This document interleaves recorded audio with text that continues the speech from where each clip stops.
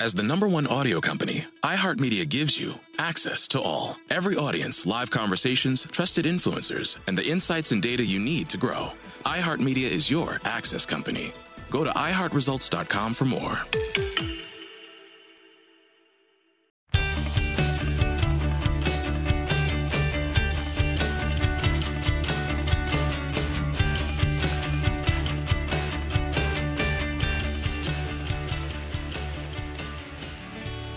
Welcome to Panther Parade, the podcast where we're supposed to talk Panthers hockey, but sometimes we don't.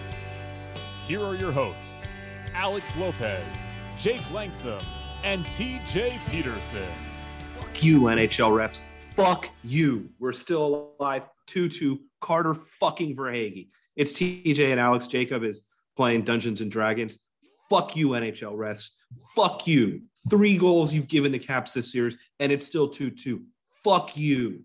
By the way, potential special guest coming up. We'll announce that when it happens. But yeah, so it's hard to process the emotions that are going through my head right now.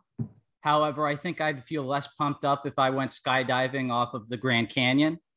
So that's I think that's base jumping.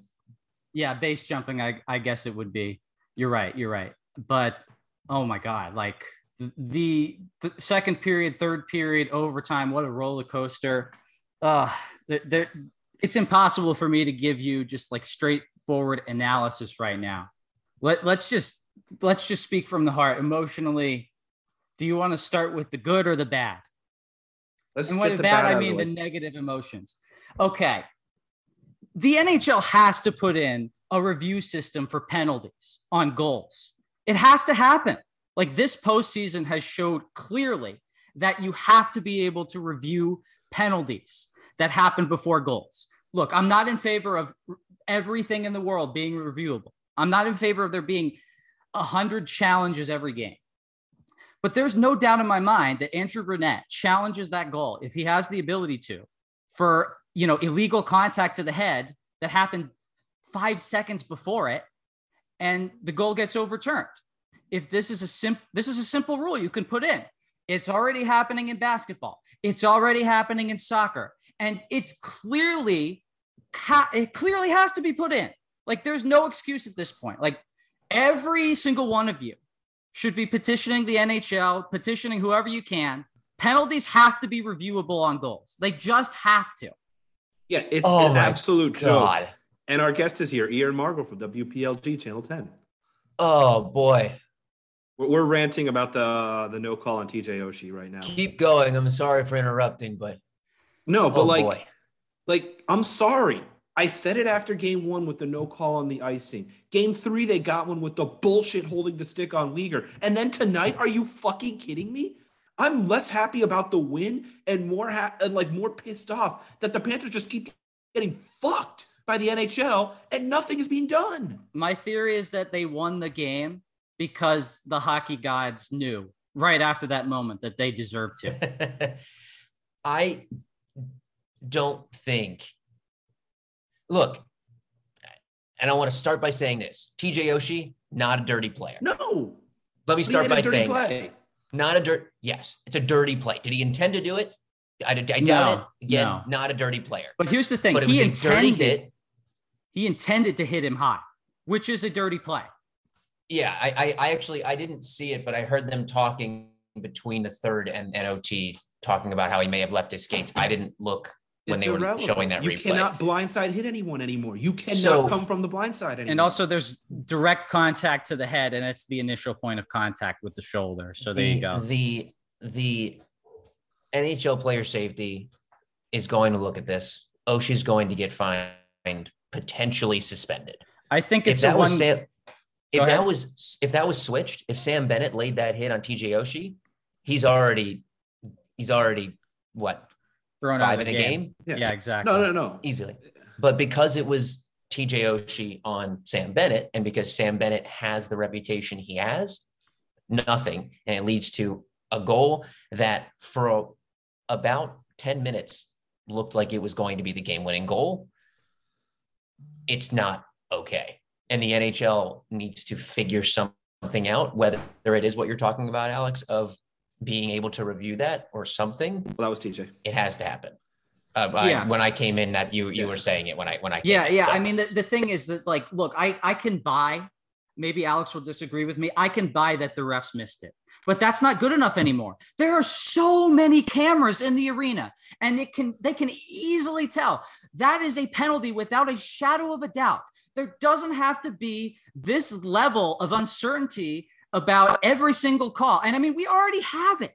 We have the inches on the offside calls. We have the goaltender interference calls that nobody understands.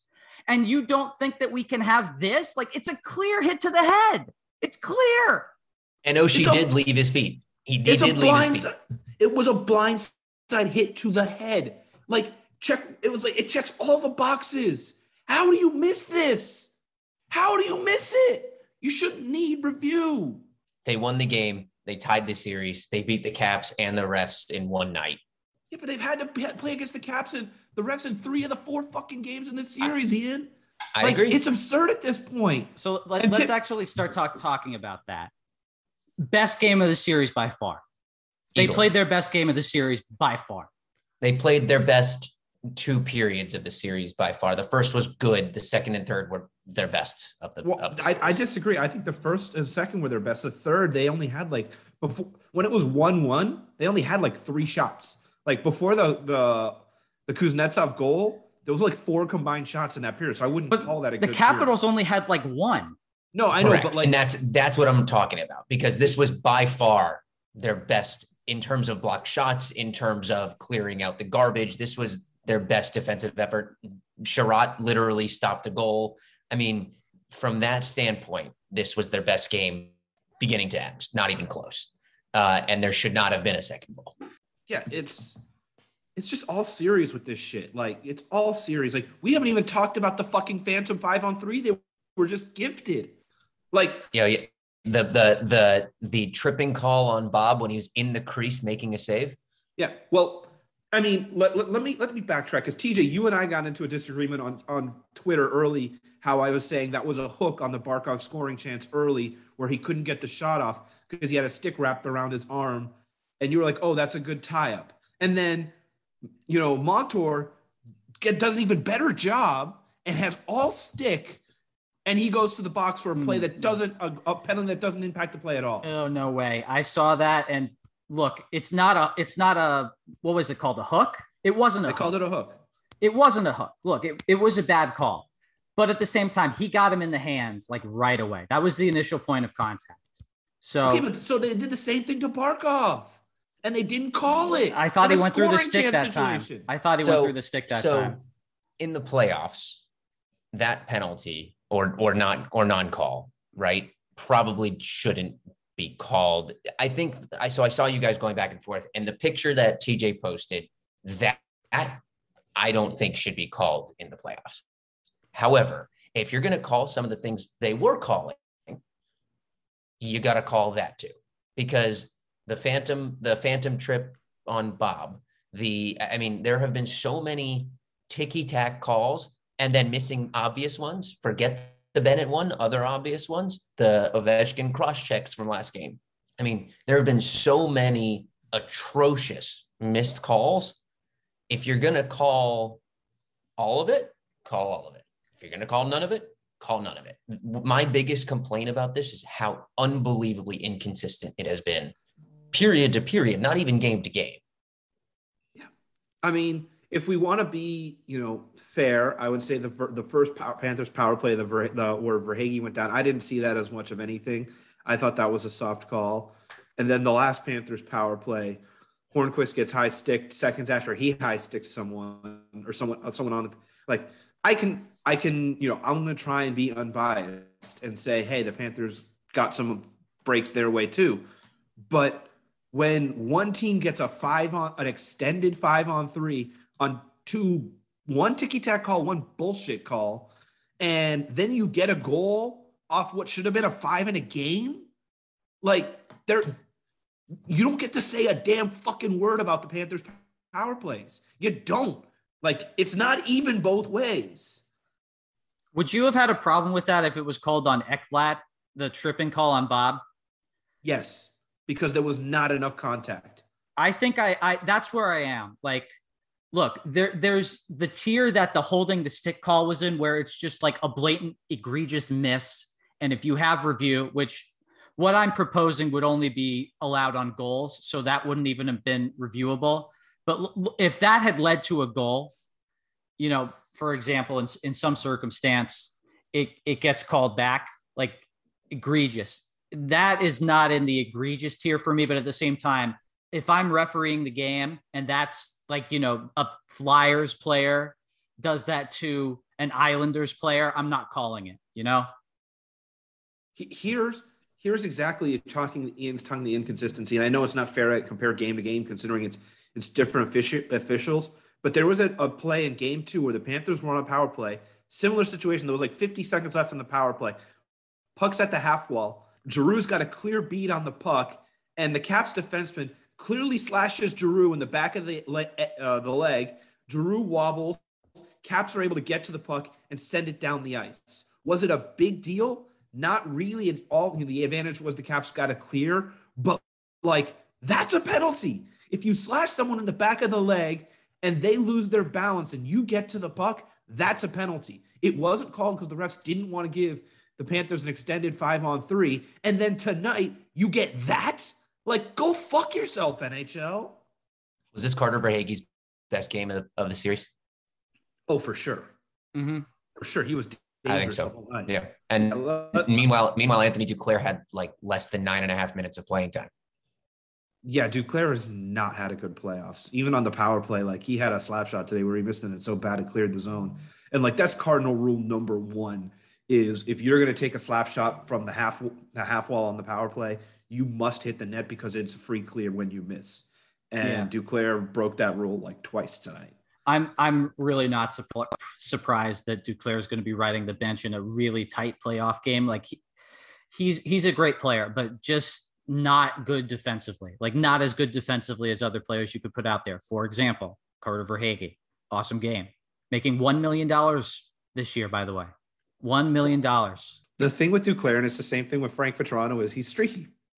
When Duclair is on, you don't care about his defensive lapses because he is so lethal offensively with his speed. But when the pucks aren't going in, he's just a guy who's a defensive liability. He is a much better Frank Vatrano, in my opinion. But the problem is when he goes cold, you cannot put him on the ice in pressure situations because he has no value. He has negative value because there's no offense and he's a defensive liability. Yeah. I mean, hopefully he gets like a breakaway, you know, at some point in like a third period, late game, especially like a 1-goal lead.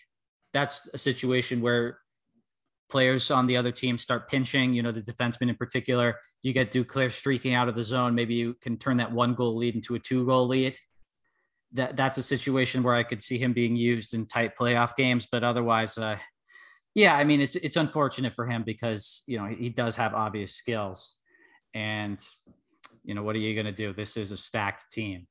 I think they may have finally figured out the D pairings though. I mean, that in terms of back end. Now, I didn't get to watch the first period on a full screen. I'm taking a master's class, so I was sort of glancing on my phone every few minutes, but from what I saw in the second and the third, it looked like they finally figured out some D pairings that covering up deficiencies of each of these guys. We got to do it. Ben Chiarot, excellent game. Yeah. There were a couple of situations where I thought he made some really bad decisions, but overall he was very good. This is in terms of what your potential is for a best overall defense. These are the pairings. It's Chiarot and Ekblad, so you can get the Weegar-Forsling pair back together, and then Montour-Gudas. Like that's in terms of potential. If everything goes right, this is what your best lineup is because you split Weegar and Ekblad up, and you essentially have 45 plus minutes of 5-on-5 where you have the best defenseman on the ice. Mm-hmm. Now, obviously, this is all contingent on 1 week you're getting his head back on straight, which seemed like he did tonight. He played a much simpler game, and Ben Chiarot not doing Ben Chiarot things. But yeah, like these are the best pairings for the Panthers if they want to make a cup run in terms of it's all got to be working though. I think part of Uyghur having a simpler game is him not playing with Aaron Ekblad. When he's not, I mean, look, Mackenzie Weegar is a great NHL defenseman. He was going to be paid to be a D1. If the Panthers didn't find a way to pay him and keep him, someone else was going to grab him, when his whole contract was going on. He's not the same level as Aaron Ekblad. No. Can they be a good deep pairing together? Yes. When they are together, however, Weegar tries to do the things that Aaron Ekblad can do. And Aaron Ekblad has some of the best hands on the team, forward or defense, period. Weegar just can't do those things. And sometimes it feels like it's almost like, you remember when early season Mason Marchment, when like the discussion that I had with you guys mentioned it, of like, it was a really, really good hockey player stuck in the body of a slightly less good hockey player. It's almost like Weegar's brain thinks he can do a little bit more than he physically should do in a play, and it just doesn't work. I think being with Forsling, he's not doing the extra thing. He's not doing the extra move. He's not stepping up when he shouldn't be stepping up. He's, taking a step back on defense first.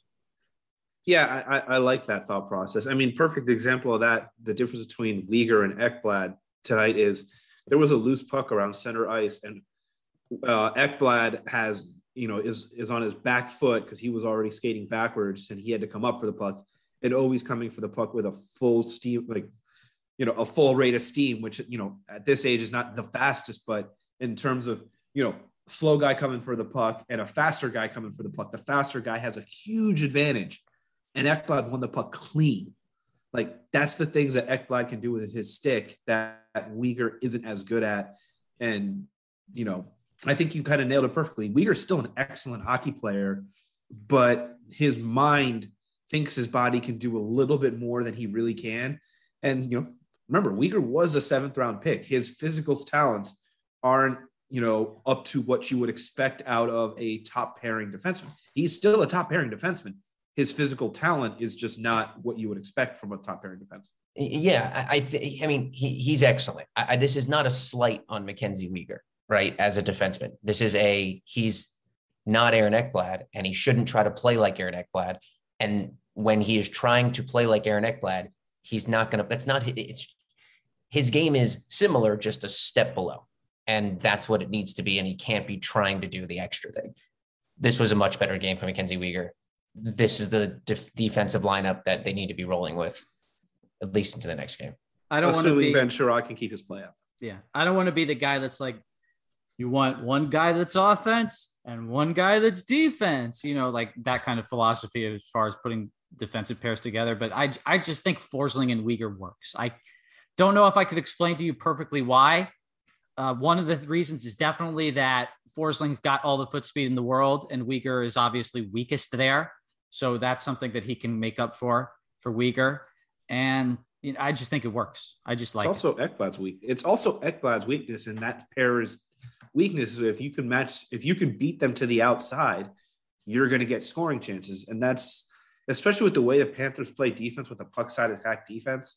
Like, you need speed. And when you have two slower guys and you're trying to cut the ice in half, if you can get a puck wide, you're going to beat them. I know I just repeated myself, but like when you watch the Panthers play defense when their opponents on the rush, they try to force, the D closest to the puck tries to keep the puck wide, and the D further away from the puck, instead of staying on the left side of the ice, let's say the puck's coming up the right side, instead of staying on the left side, he shifts over and they attack, basically try to make it in a 1-on-2. So when you don't have speed on the outside and you can get beat, it causes problems. So when you split up Weegar and Ekblad and you have Forsling out there, it really helps. Do you guys want to talk about the power play now? Yeah, we should spend some time on there. Oof. I mean, it was better. Look, they had a lot of opportunities, still didn't score, but it was definitely better. The 5-forward power play has been the best at generating chances. To me, that's not really debatable. Well, the second unit might be, unfortunately, mathematically the best at generating chances, but there's probably other reasons for that besides quality. If they have another game, look, Samsonov is having a good. He was excellent. He's playing great. I mean, if they have another game on the power play like they had this game, they will score. What is it, 13 or 14? Did they have a 14th? Or was it 13? I think they're 0 for 13. 0 for 13. Four today, and then I think 3 in each. No, yeah, they were 0 for 9 coming in at 4 today. I mean, look, that's pretty glaring.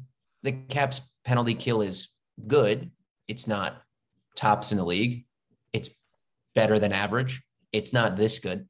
And the Panthers power play is better than this.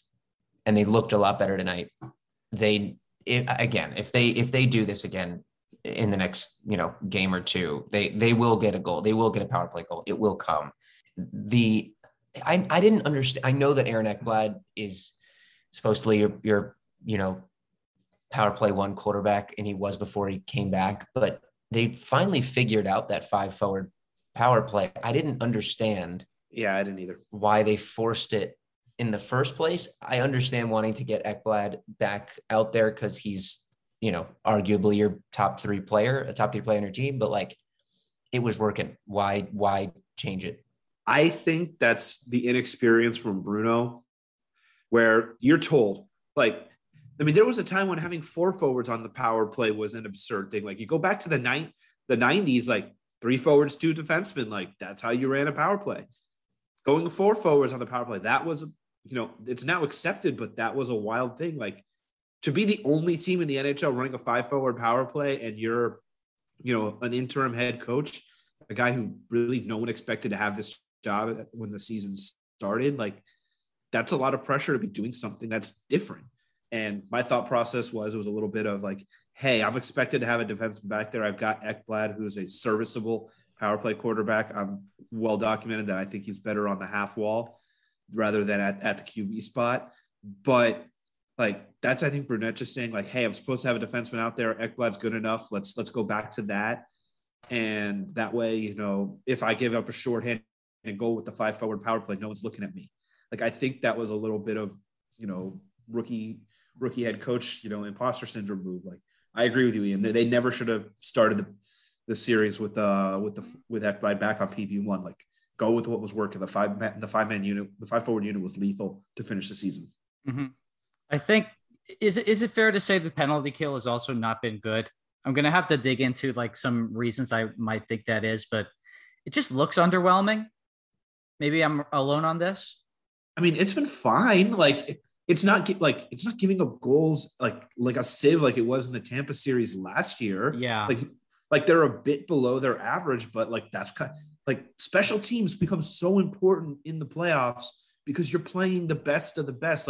You're not going up against the Arizona power play to prop up your numbers. You're going up against a team that trots out Backstrom, Kuznetsov, Ovechkin, John Carlson, and TJ Oshie on their power play. Those are 5 excellent players. Before I forget, I want to say that Kuznetsov had an awesome game. I think his goal obviously shouldn't have counted. And I think that even Montour was probably affected by seeing the bet hit in front of him. If that doesn't happen, the goal probably doesn't happen. If his view was blocked, that probably doesn't happen, but it was still a nice move. He had this centering pass, on his butt or on his hands on the ice. Yeah. From the corner. He was really good. Yeah, he had a great game. And I agree that his obviously his goal shouldn't have counted, but he had a great game. He's had a pretty good series, but this was, I think, probably his most dangerous game. The penalty kill has been, I kind of think this is what I expected of the Caps power play and the Panthers penalty kill. I don't think the Panthers have been particularly bad. I don't think the Caps have been particularly better than I expected. I mean, they're very good at the power play. Let's be clear. They have some of the best shooters in the league, but there was, the Ovechkin was Ovechkin's goal last game. Was that on a power play? Yes. There was a TJ Oshie goal on the power play as well. That the still of Ovechkin winding up for the slap shot, and all 4 Panthers forwards are on the opposite side of the ice. That wasn't great. No.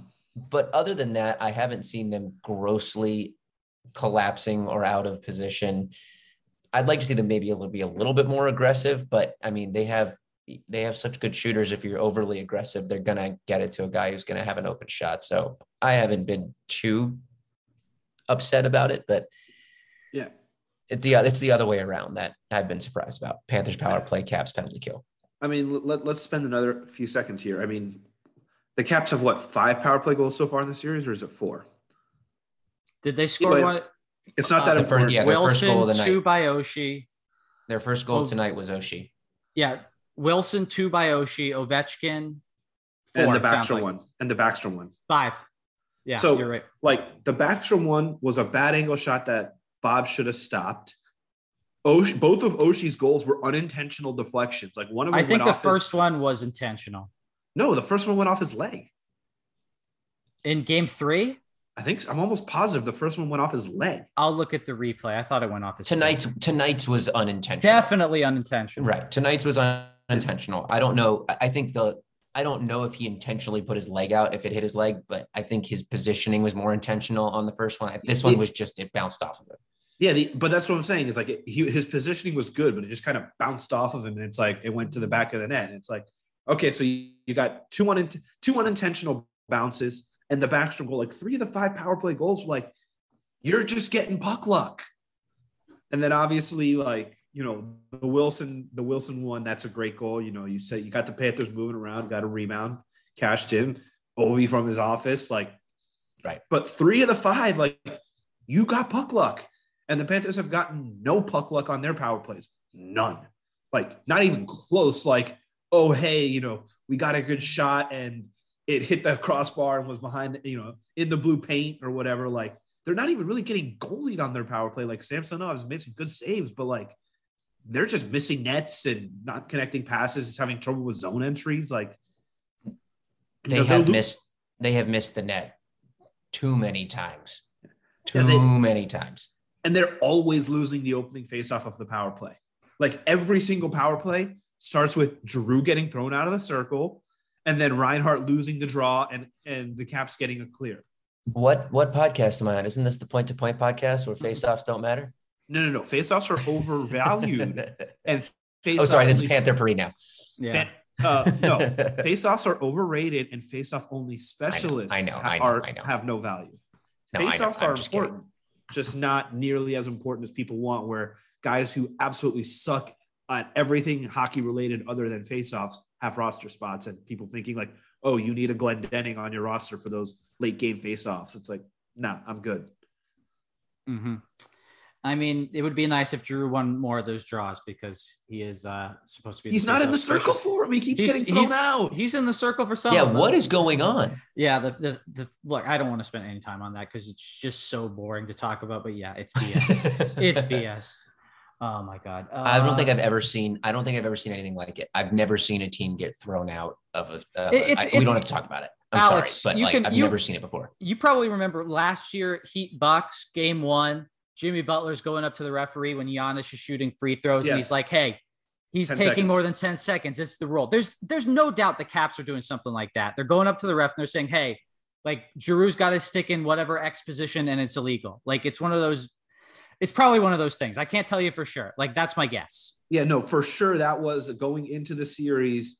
Caps put a book together, put it in front of the ref because the teams meet with officials before games and they'll say like, coaches will say like, hey, look for this. And 100%, that's a point of certainty or whatever, point of emphasis for the Caps. It's like, hey, look for this on faceoffs. Don't let them get away with it. And the refs are listening. That's my only explanation. I mean, refs are giving Caps every other little 50-50 advantage they can find. Might as well give them the faceoff advantage too. Because like, come the fuck on at this point. But I'll talk more about the refs, but we need to move off the topic. One thing I did want to mention, in terms of a dominant performance, and yeah, it was slow at times from the Panthers, like the XG differential, if you remove the empty netter that missed the net, it was 3.4 to 1.5. And that's with the Caps getting an extended 5-on-3. Like the Panthers dominated this game. The only reason it was close is because of that bullshit call, no call.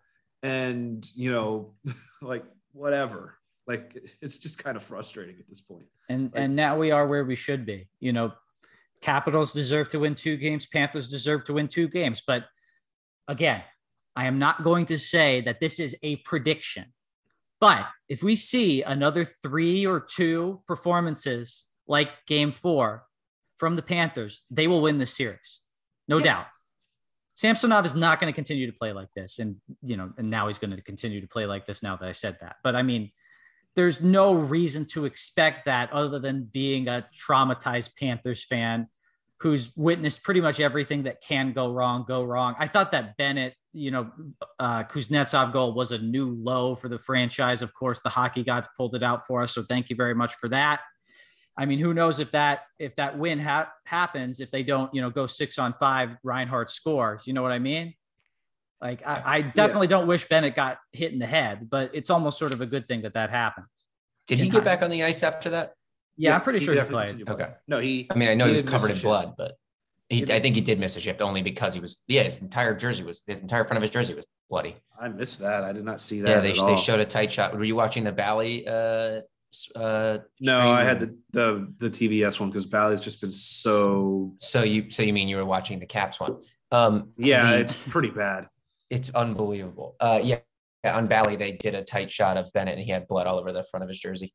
Yeah. I mean, best of luck to him. Hopefully he's not concussed or anything like that.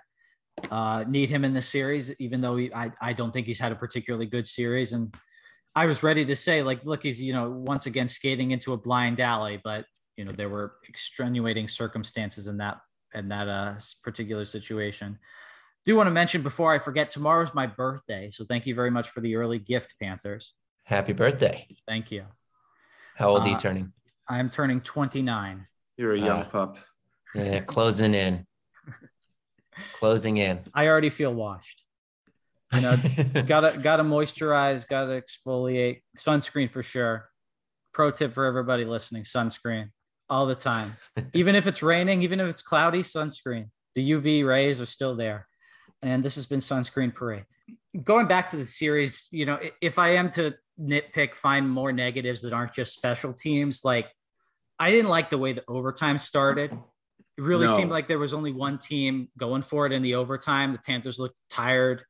And, frankly, they scored on what was like their first or second chance of overtime.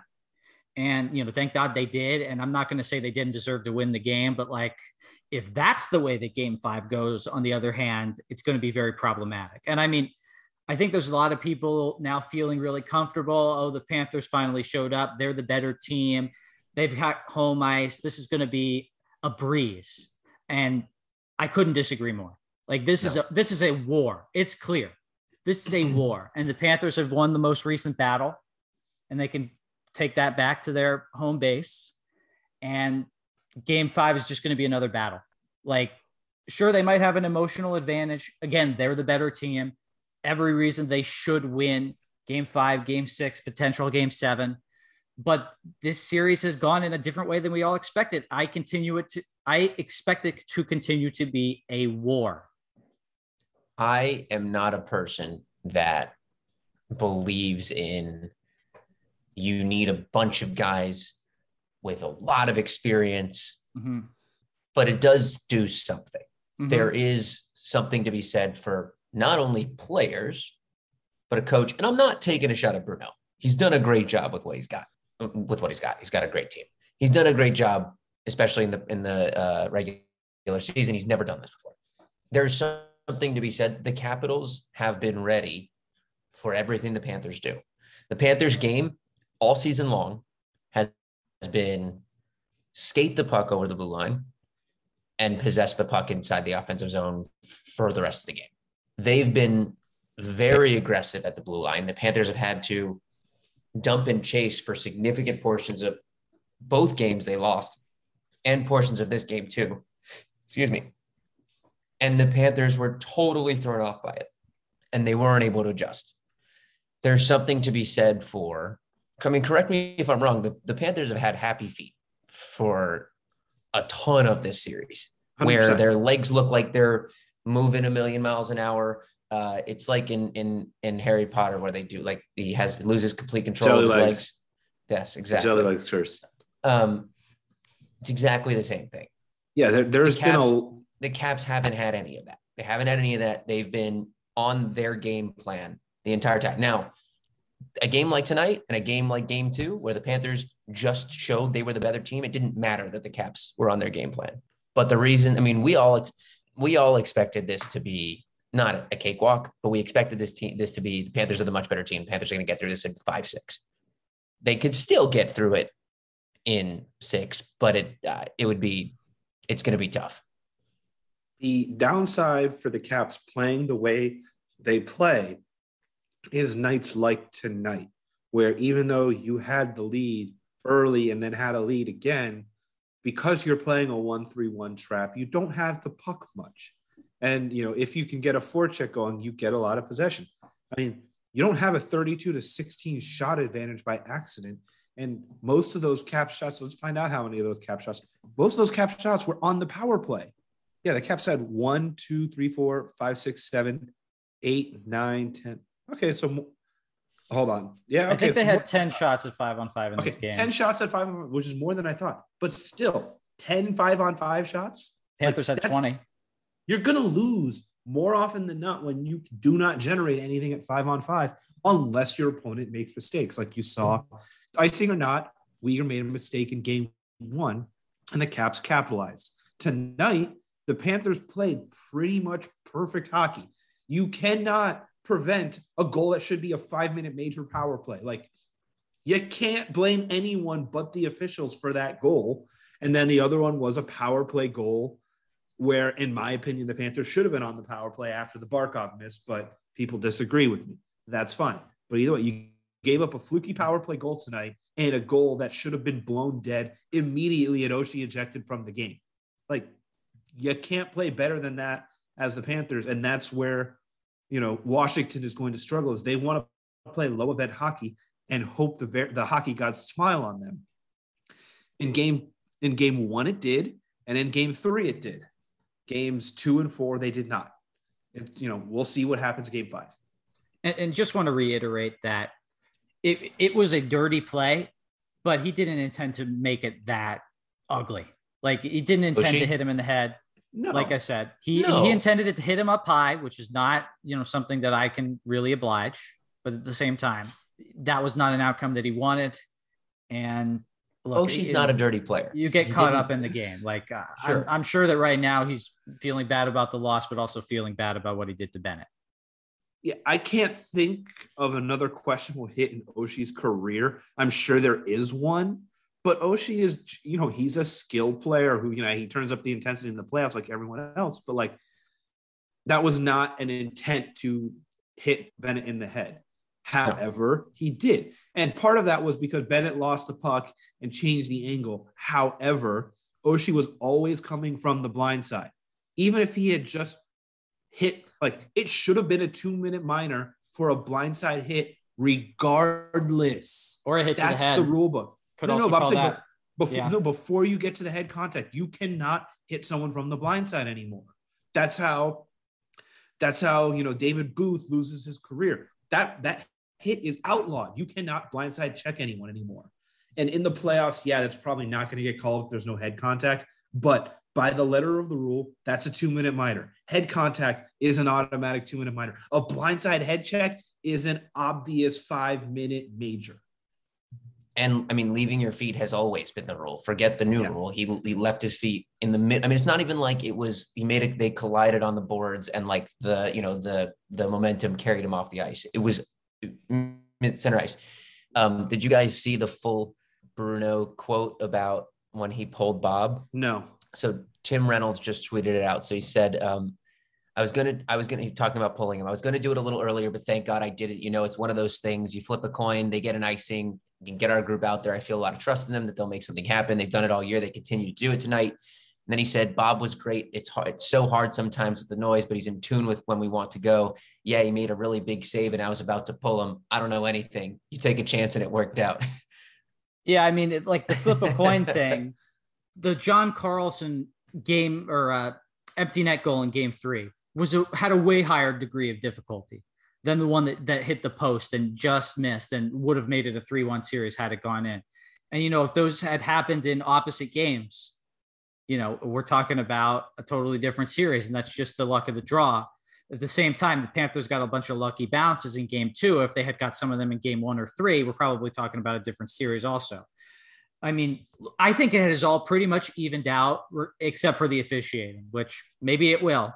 I mean, I'm not going to say that it was goalie interference because it wasn't.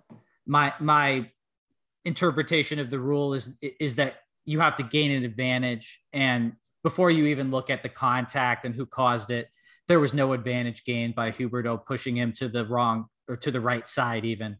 Hubie didn't make contact with him. The Caps player took his stick out. I don't know who was that Hubie was engaged with, but that's the person who took his stick out. And also Samsonov's sliding to his right. The shot goes to his left. Right. Yeah. And I mean, if he slid the other way, he's not. All Hubie is doing is stopping him from sliding to the wrong side. So there you go. Clearly no advantage gained. I mean, I don't think anyone but the most homer of Capitals fans are arguing that play. I mean, hell, there were Caps fans who wanted a penalty on Barkov for accidentally hitting Karlsson with the puck. Like, that's the most absurd thing I've ever heard. But yeah, like you said, Ian, you had Samsonov sliding away from where the shot was. He wasn't prevented from moving back, and there wasn't any contact. And the other thing that's been a lot different than the goals you've seen waved off during these playoffs is that Huberdeau was making an attempt to stay out of the crease. He was stopping and holding up and was forced into the crease. The difference between that and the very controversial goal that was taken away in the Rangers game 1 is that the Rangers forward made no attempt to stop, even though he was engaged with a Pittsburgh defenseman. That's a key difference. Like, Huberdeau was trying to stop and stay out of the crease and was pushed into it or dragged in, however you want to look at it. Like, if they would have overturned that goal, like, you would have just known it honestly felt like the fix was in anyway. When you've got Caps bloggers saying the Panthers are getting screwed, and that was before the Oshie hit. Like, if the fix would have been in if that goal had been overturned, and this game is still going. Yep, but I'm glad it happened. Thank you, hockey gods, because they had to intervene. And as I said, after Reinhart scored, the puck does not. Yep. It doesn't. Brunette, not to the surprise of anyone, especially after a win with the very diplomatic. I didn't like it. I thought it was a hit to the head response when asked about it. I know he's an interim head coach, but I would have liked to have seen a stronger response, considering that's now 3 goals this series. The Caps have gotten off of missed calls. I would like to have seen a stronger response, but I get it. I don't know what they showed on the TV, on the other broadcast, on the Bally broadcast. After that goal, they showed a tight shot of him. He was pissed, and he was giving it to the refs, and they actually had to cut away because you could read the curse words coming out of his mouth. He's extremely filtered in press conferences. Like, Bruno is, as you're supposed to be, fluent in coach speak, like to a degree that I don't remember anybody ever being in Panthers history. Like, maybe Barkov is sort of that way with the player speak, but sure. It's wow. He's never off script. It's amazing. He's an interim coach with zero cachet in the NHL. It's not surprising other whatsoever. than being a guy that played 1,000 games, Right, but that means nothing when you're a head coach. Unless you're a legend of the game, it means nothing when you're the head coach. Yeah. I mean, a lot of those guys know you and they respect your playing career, but other than that, you're right. Yeah, but like if Bruno says something, the narrative is, oh, look at the Panthers whining and blah, blah, blah. And, it doesn't carry the weight like if it, had been a Barry Trotz who shockingly was fired today, or even a Joel Quenneville. Like, Joel Quenneville says, hey, refs are, fucking up. Like, the talking heads aren't immediately lambasting him as if they would if it was, Bruno saying it. I saw a pretty universal acceptance that it was a bad call, the wrong call, they got screwed. So, and I mean, there was nothing like that on the icing. There was nothing like that on the holding the stick. This one was noticed by the national media in pretty, unanimous regard. Yeah. Well, both of them. Even Wyshynski said the Bobrovsky tripping call was horrid. And I just realized why. It's because that Penguins Rangers game was so awful. Because the Penguins ran away. They had to watch. Second period. I mean, this was a way more compelling game. Like, if I was a neutral watching that game, I would have said like 100 for intensity and for like tension, 100 for sure. I actually stopped paying attention. I don't even know what that game ended. The score. I don't even know the score. 7-2. 7-2. So there was only one goal scored after the third, right? I honestly didn't. I think it was 6-2 after the third. Yeah, so probably. Yeah. I had the second I meant. I had such nerves going into this game tonight that I didn't even flip the channel. Like, nah, me neither. I kid you not. After the Bennett, sometime between the Bennett hit, when Bennett got hit, and when they scored to tie it up, my Apple Watch told me my heart rate hit 119 beats per minute, and I was sitting on a couch. yeah. You want to know when I was the most nervous? It doesn't really make sense, but the second period, I was definitely the most tense, for sure. Oh yeah, because they dominated that period, right? But that second period had full on like, hey, Panthers are dominant. They're going to give up a fluky goal and be down 2-1 to end this period vibes. They're going to give up. They're going to give up. They're going to give up an odd man rush going the other way after 3 minutes of offensive zone time. Yeah, that was exactly what happened. The most Panthers goal they could ever give up. And then it did end up happening. It just happened midway through the third instead of the second, when the game was just kind of even and not much going on. But that's like when we talk about Panthers panthering, like even though they didn't do it much in the regular season, that that thing is still there. And like you saw it with Uyghur in game 1, and through no fault of the Panthers own, it happened again tonight. But like, it's just like full control, make a mistake, give up a chance, goal the other way. It's like, really? For 20 years you've been doing this, Panthers. Like even when you're bad, like you'll dominate teams for 20 minutes and then lose the period 2-0 off 2 odd man rushes. It's like, fucking Christ. Is there any other topic? Because we've gone like at least 45 minutes. Is there any other topic that we want to make sure we hit? Because like people will have patience for this. That was this versus game 3. What's the most like memorable Panthers game of the 20th century or 21st century? I mean, game 1 last year against Tampa, even though it was an L. Yeah, I'll say wins only because people kind of want to forget the L's intrinsically. In terms of Panthers memorable history? In the 21st century. Yeah, post 2000. You can't include. I was going to say like the only answer is the Lindsay goal. I mean, yeah, but no. Okay, so 21st century. The game 3 overtime winner was pretty sweet last year against Tampa. The 3-0 comeback against New Jersey. Yeah. That was sort of different though, because we all knew that team was like not that good. No, but in terms of memorable, coming back down I guess 3-0 in the playoffs against Martin Brodeur, even though it's older Martin Brodeur, like that's pretty memorable. But yeah, like this is the most memorable game in the last 20 so years in terms of what a game the Panthers actually won. Mm-hmm. Yeah, I said the most important win in the 21st century, of course. It will be totally meaningless if they don't add on 2 more wins in the last 3 games and win the series. Definitely don't want that point to. They need to win game 5. They need to win game 5. Yeah. You can't go down 3-2 to Washington. It will be worse going there down 3-2 because you lost game 5 than it would have been going there down 3-2 because you lost game 4, for sure. Yeah. Yes. You have to take the upper hand in this series at some point. And obviously game 5 is the only time to do it, because if you lose game 5, you have to win game 6 and game 7, and you literally never had the upper hand. But like, you're the 1 seed, you're the President's Trophy winner. The Caps have clearly shown themselves to be a much worthier adversary than anybody. I don't even think Jack Hand predicted this. No, could have predicted this. Caps have been proven to be a much worthier adversary than anyone thought. But like, you cannot lose game 5 at home. You just can't. And I'm not saying the series is over if you do, but like, if not game 5, when are you going to wake up and take a stranglehold on the series and say, no, we're the President's Trophy winners. Fuck your trap. We're winning the game. Play your game. Just do what you did in this game. Don't freak out. Don't force something up the ice. Don't try to dangle Ovechkin and give away a breakaway. Just play your game. It's just like Jack Hand said. The Capitals will win if they can capitalize on your egregious mistakes. And if you don't do that, you'll probably win. The Capitals could dominate the game again. I wouldn't necessarily be shocked, but I'm expecting it to be pretty even in the Panthers' favor. So all they got to do is just not give away anything egregious, and they'll probably win 3-2 or 4-3. Maybe they get goalied, but like that's the way I see it going most likely. My fiance graduates law school on Wednesday, so I will be from graduation to graduation dinner. So have fun watching on your phone. I believe there will be TVs at dinner. So, but wait, hold on. Your girlfriend's not going to know that you're watching the game on your phone while she's having her ceremony. You literally need to pay attention for 4 Well, the graduation's going to be during the day for sure.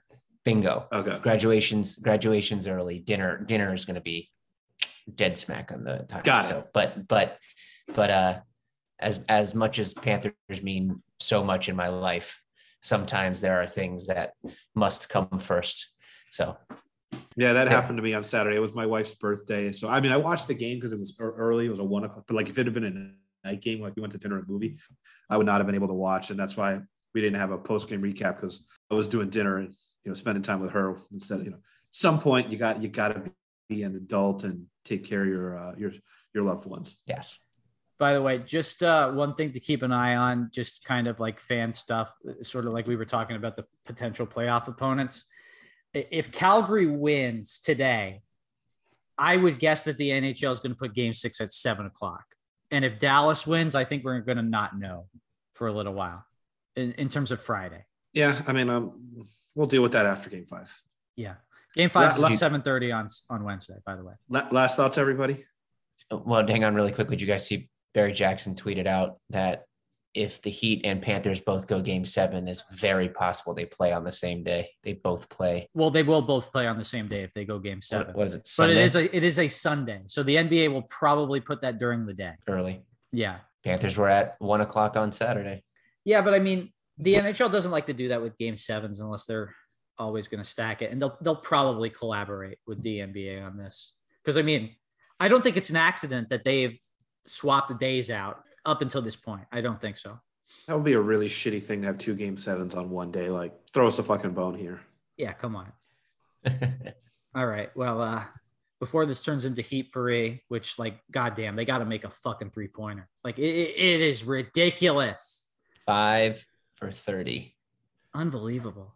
5 for 30. Oof. Yeah. Not worried, though. Not worried. And we're going to wrap up after that comment.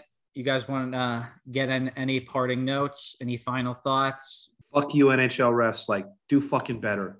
When that 5K fine comes out tomorrow, I'm going to be upset all over again. Shout out to Carter Verhaeghe's huge pair.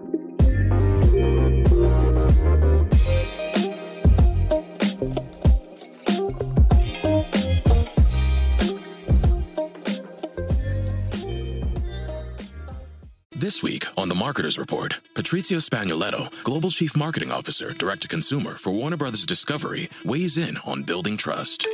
Trust is a really hard thing to build and a really easy thing to destroy, and we have to be very respectful about that. Our partnership with iHeart has really helped us build that trust and that relationship with the on-air talent. As the #1 audio company, iHeartMedia gives you access to all. Every audience, live conversations, trusted influencers, and the data you need to grow. Go to iHeartResults.com for more.